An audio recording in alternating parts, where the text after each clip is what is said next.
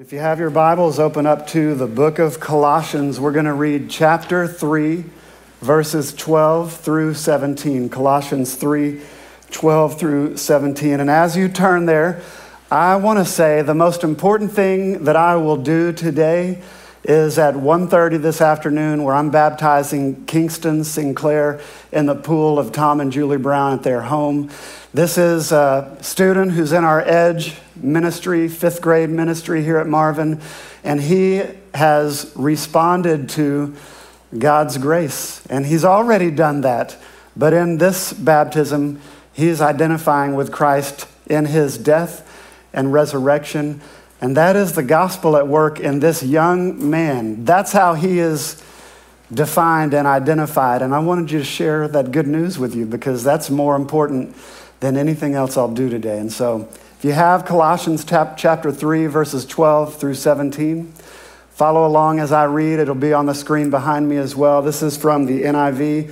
Paul is writing the church at Colossae, and it begins in verse 12. Therefore, as God's chosen people, holy and dearly loved, clothe yourselves with compassion, kindness, humility, gentleness, and patience. Bear with each other and forgive one another. If any of you has a grievance against someone, forgive as the Lord forgave you. And over all these virtues put on love, which binds them all together in perfect unity. Verse 15, let the peace of Christ rule in your hearts, since as members of one body you are called to peace, and be thankful. Let the message of Christ dwell among you richly as you teach and admonish one another with all wisdom through psalms, hymns, songs from the Spirit, singing to God with gratitude in your hearts. And whatever you do, whether in word or deed, do it all in the name of the Lord Jesus, giving thanks to God the Father through him. This is the word of God for the people of God. Thanks be to God. And before we pray, I think that Kingston's decision and his baptism deserves a better celebratory, yes. Woo! So we give thanks to God for that. Amen. Let's pray together. Heavenly Father, we come to you in Jesus' name. We recognize your presence here in this place, and we're so grateful that you are.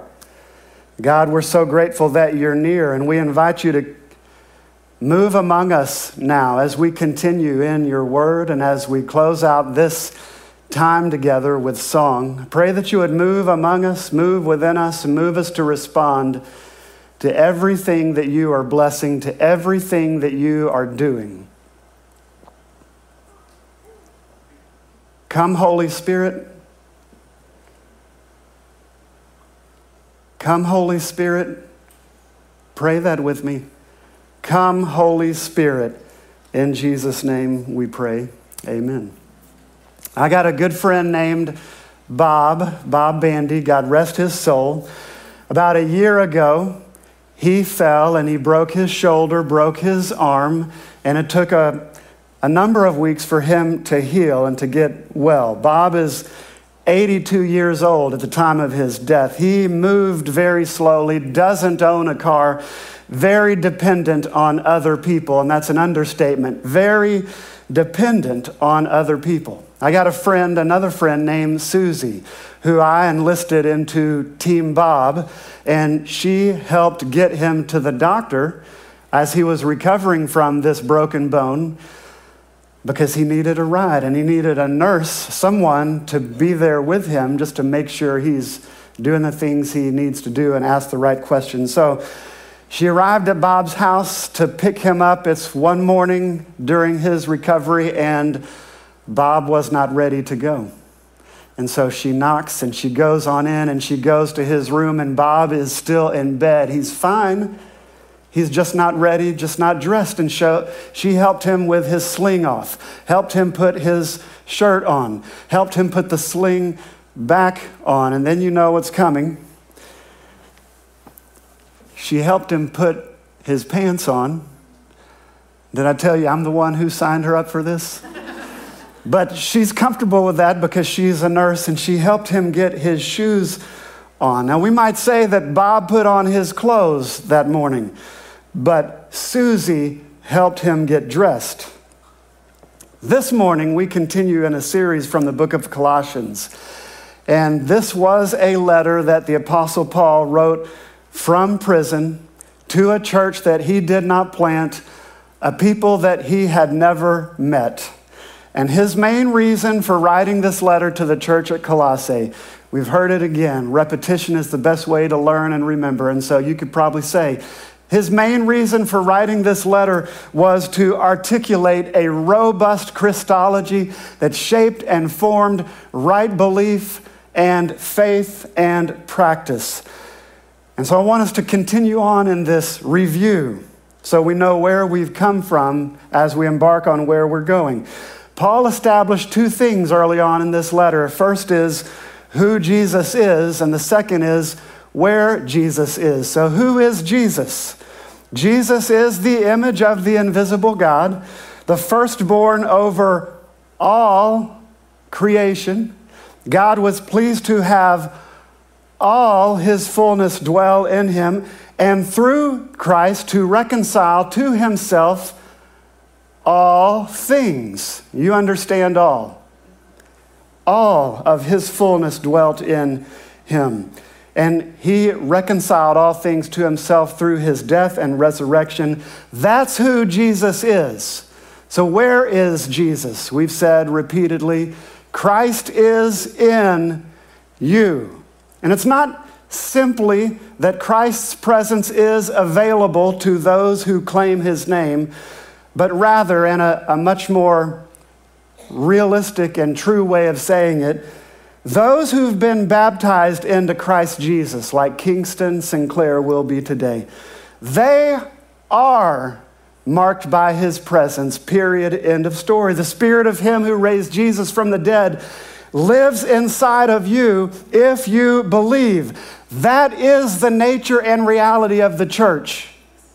Marked by God's Spirit, God's presence in us. Christ in you, Christ in us. That's where Jesus is. And then we started to get practical with set your hearts and your minds on things above, on Christ. And we made the distinction between the gospel of sin management and the gospel of Jesus Christ. Sin management is what most of us grew up on. Believe and behave. And we're talking behavior modification. Get your act together. And don't get me wrong, belief is central. It's critical to who we are. It's the first step in a journey of 1,000 miles. But what you believe is not what you say you believe. It's what you do. And a better way of saying that is it's how you live your life, which is so much more than behavior. The actual movement of the gospel of Jesus Christ is not believe and behave. Maybe it starts out there for most of us. But the movement is behold and become. And our becoming actually works by displacement. It's not get your act together and Jesus will show up. He shows up. God is in you. God is with you. And if you've started that journey with a single step, the power of God is moving in your life, not replacing sin. It is displacing sin. And so, Lord, shine a light. Enter in and invade every nook and cranny, every place where darkness hides out, and drive it out. Drive it away. That's what grace is. It's what grace does. It displaces sin. But we're caught in a trap that says, girl, you got to do something in order for God to show up. Or, boy, you got to do something.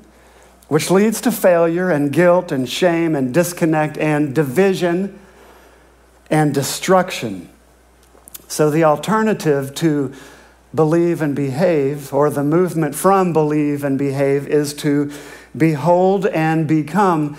And that's what Christ has invited us into. And this morning, we're talking about the effect of that reality. Beholding Christ and becoming like him, which is a work of grace. It is the goal of our sanctification, that we may be consumed by Christ, saved to the uttermost, not just a little bit, but in full, in whole.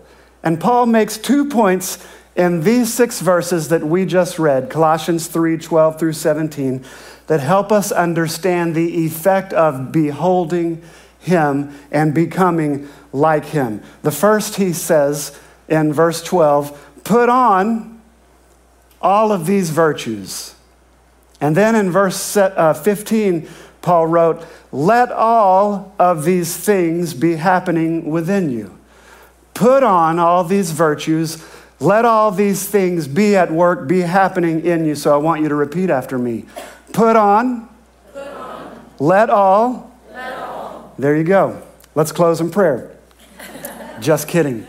First, let's look at put on. Just a couple verses up from what we read, Colossians 3:9 and 10. Paul made the case that we have taken off the old self and have put on the new. We've put on Christ. And now he's saying, since you've put on the new man, put on the new clothes as well. Show yourself to be clothed in him. And where it says put on, and every participle that follows and modifies that verb, those words, all of them are plural in number in the original Greek language. These are things that we corporately are to be about. It's like a snapshot of the body of Christ at any given moment in time. You want to know what the church looks like? It looks like these virtues. These are things that we corporately are to be about. And it implies the subject of the verb, which is the church, is being affected by its own action. So as we put on these virtues and live them out, it's affecting the whole of the greater good for the greater good. It's from that place of understanding that Paul commands us to put all these virtues on. Compassion, kindness, humility, gentleness, patience. Put up with one another. If someone behind you is singing out of key, that's all right. They're making a joyful noise. Forgive one another. If someone's done you wrong, be the bigger person, just like the Lord forgave you. And over all of these virtues, put on love, which is the overarching principle that binds all of these virtues together. Paul is talking about how we, within the body of Christ, we, the church, relate to one another within these walls. Put on all of these virtues, and then, what's the second point? Let all of these things be happening within you. In Hollywood, there's a thing called method acting, and it's also true of theater at any level, where an actor gets into the character they are portraying, and after studying that role and giving themselves as a part of their preparation, they never break from that character. And so Daniel Day-Lewis, when he was preparing to play Abraham Lincoln, he was Abraham Lincoln, on set, off set, in all of his waking hours. Same with Heath Ledger in 2008, as he was preparing for the role of the Joker for the movie The Dark Knight, the latest at the time of the Batman franchise. He was in character at all times in an attempt to get into the Joker's mind. And so Heath Ledger's diary contained manic musings and depicted hyenas, clowns, cartoon characters. He isolated himself for 6 weeks and journaled and wrote as if he were the Joker. And on top of all this, he fully immersed himself into who the Joker was by reading comic books, watching other portrayals of this character, working with makeup and costume artists. Heath Ledger is widely acclaimed as the greatest Joker of all time, and it might have been to his own demise because he died before that film was even released. Posthumously, he won an Oscar for Best Supporting Actor. He was the Joker. In method acting, the actor becomes the part, but What we are talking about this morning is the part becoming you. Method actors get into the spirit of their character, but Christians, we are filled with the spirit of our character. His name is Jesus. Method acting is believe and behave. The gospel is behold and become. And the thing about let all is this.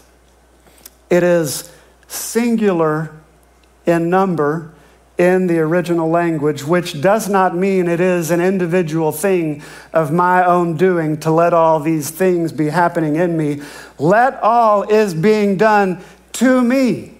It is being done in us, to us, by the subject of the verb, which is in this case, Jesus Christ. Let the peace of Christ rule in you, plural. Let the words of Christ dwell richly in you, all. And Paul's point is this is a work of grace, period, end of story, being done in us by the one who dwells within us. The resulting effect of our being in Christ, and really of Christ being in us, it is His peace ruling, His word dwelling. The idea behind these two things, Jesus Christ is doing that work inside of us. And both of those things are very synonymous with another letter Paul wrote, Church of Ephesus, Ephesians 5:18. He wrote to them, be filled with the Holy Spirit. And what that means is being filled with the Holy Spirit is a continuous work that is going on in us. Not on us to accomplish, apart from putting ourselves in position to receive and experience more and more and more of Jesus Christ. Let all of these things be happening within you. The peace of Christ ruling, the word of Christ dwelling richly. Those things reflect exactly where we've come from over the course of this past month. Christ in you, Christ in us. And so repeat after me. Put on. Let all. That's how the gospel works. As we behold Jesus Christ, we start to become like Him. We put on, and all of these things begin to work in us. Church, we are God's chosen people. He took the initiative to pursue us. That's been consistent throughout the whole of God's story. Way back in Genesis, God took initiative with Abram, and he responded and went with God, and the rest was grace. The rest was a covenant people that we are a part of. Abram responded to that invitation. We are chosen in so much as we respond to God's initiative. We are reserved for God, made holy, separated unto God for His work and to His service in this world, which is accomplished by God in and through us. We are dearly loved by God, dearly loved. And He is the implied actor in this story who is pursuing us out of deep love for us because He created us in His image to be in relationship with Him and with each other. It's called the church. We are clothed in Christ, complete with all these virtues that we embody. But as much as we put on these virtues, Christ is the one who is dressing us in something new, something fresh, something beautiful. We are simply cooperating with grace. So as we draw this morning to a close, maybe you've responded to God's grace. And maybe there are clothes to put on. You've put on Christ, but the clothes are just laying there by the bed. And it's on us to respond to that grace. And maybe it's even truer to say, to let Christ help us get dressed. We have to position ourselves, and He will do the work in us. He will help us wear and embody all of these virtues. And if we're just laying in the bed and the clothes are there and we're not taking much initiative to position ourselves, it's almost like we're just method acting, trying to play a part, check a box, and do church like the rest of the culture does church. And it doesn't really invade much of who we are at all. And as a pastor, I want to apologize for perpetuating dysfunction and making it about numbers, whether membership or worship attendance or getting people to check a box, because I've checked a box there and myself, and we've made church a spectator sport and created consumers. And there is so much more that God has in store for us. And I want us to go there together. I want to put on Christ and put on the clothes. And I want that to be done in the context of this community. And so Jesus, help us get dressed, that we might thrive and know life in the midst of life. And I want you to know this gathering is so essential to experiencing that being dressed and embodying and sharing those virtues with one another. Consider the uniqueness and the diversity that's in the room. It's the perfect opportunity for us to trot these virtues out because we're wearing them. Compassion, kindness, all done in the context of humility, overarching love being what binds it all together. And so we check our preferences at the door, and we check in with one another on our way in and out of worship.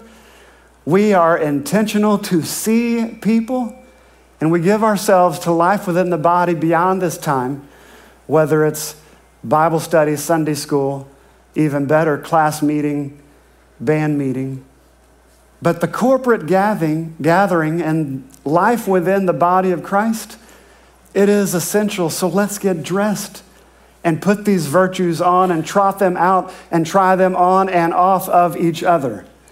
If Paul was talking to the body of Christ, and he was, about how we relate to one another, and he was, then we've got to position ourselves in proximity to God and to one another when we gather on Sundays and when we scatter into the world. God has wired us for community, and so what we're doing here is so essential. And then maybe you put on Christ, but you're still in bed waiting on something. And I want you to know you're not alone. Christ is with you, even better. Christ is in you, and if we are the body, we experience that in and from one another. And it's on the Lord to dress us, yes, but sometimes it's on the body, like Susie, to help Bob Bandy get dressed. And sometimes we need each other as well. And so if you struggle or wrestle and are frustrated because you've hit a wall or you don't see transformation or you don't see these virtues in your life, give yourself grace, because we've been through a pandemic and we've been through the stress of denominational strife, and we've been through, or we live in a country where there's so much polarization. Let's give ourselves some grace and let's be the body towards one another and help each other, remind each other who we are in Christ. Putting all these virtues on, bound together by love, and really it's Christ who's doing the work in us to change us from the inside out. So church, as we put on Christ, and as his presence invades every bit of who I am, but it's truer said of who we are, as he invades our community and drives all that's dark away, let's cooperate with grace. Let's position ourselves. Let's respond to his initiative. And I pray that God wakes us up and helps us to see the vision of who we are and who he's calling us to be. And I pray that we go with him as we walk into that reality. I'm excited about where he's leading us, and I want to pray into it right here, right now. So will you join me? Lord, we love you and we trust you and we celebrate your presence with us. God, we're so grateful. We long for more of you. And so please do a work in us. Heavenly Father, wake us up, snap us back to reality, the reality that is the body of Christ, and help us to embody the virtues as your presence dwells richly within us. Come, Holy Spirit. Come, Holy Spirit. Come, Holy Spirit. Amen.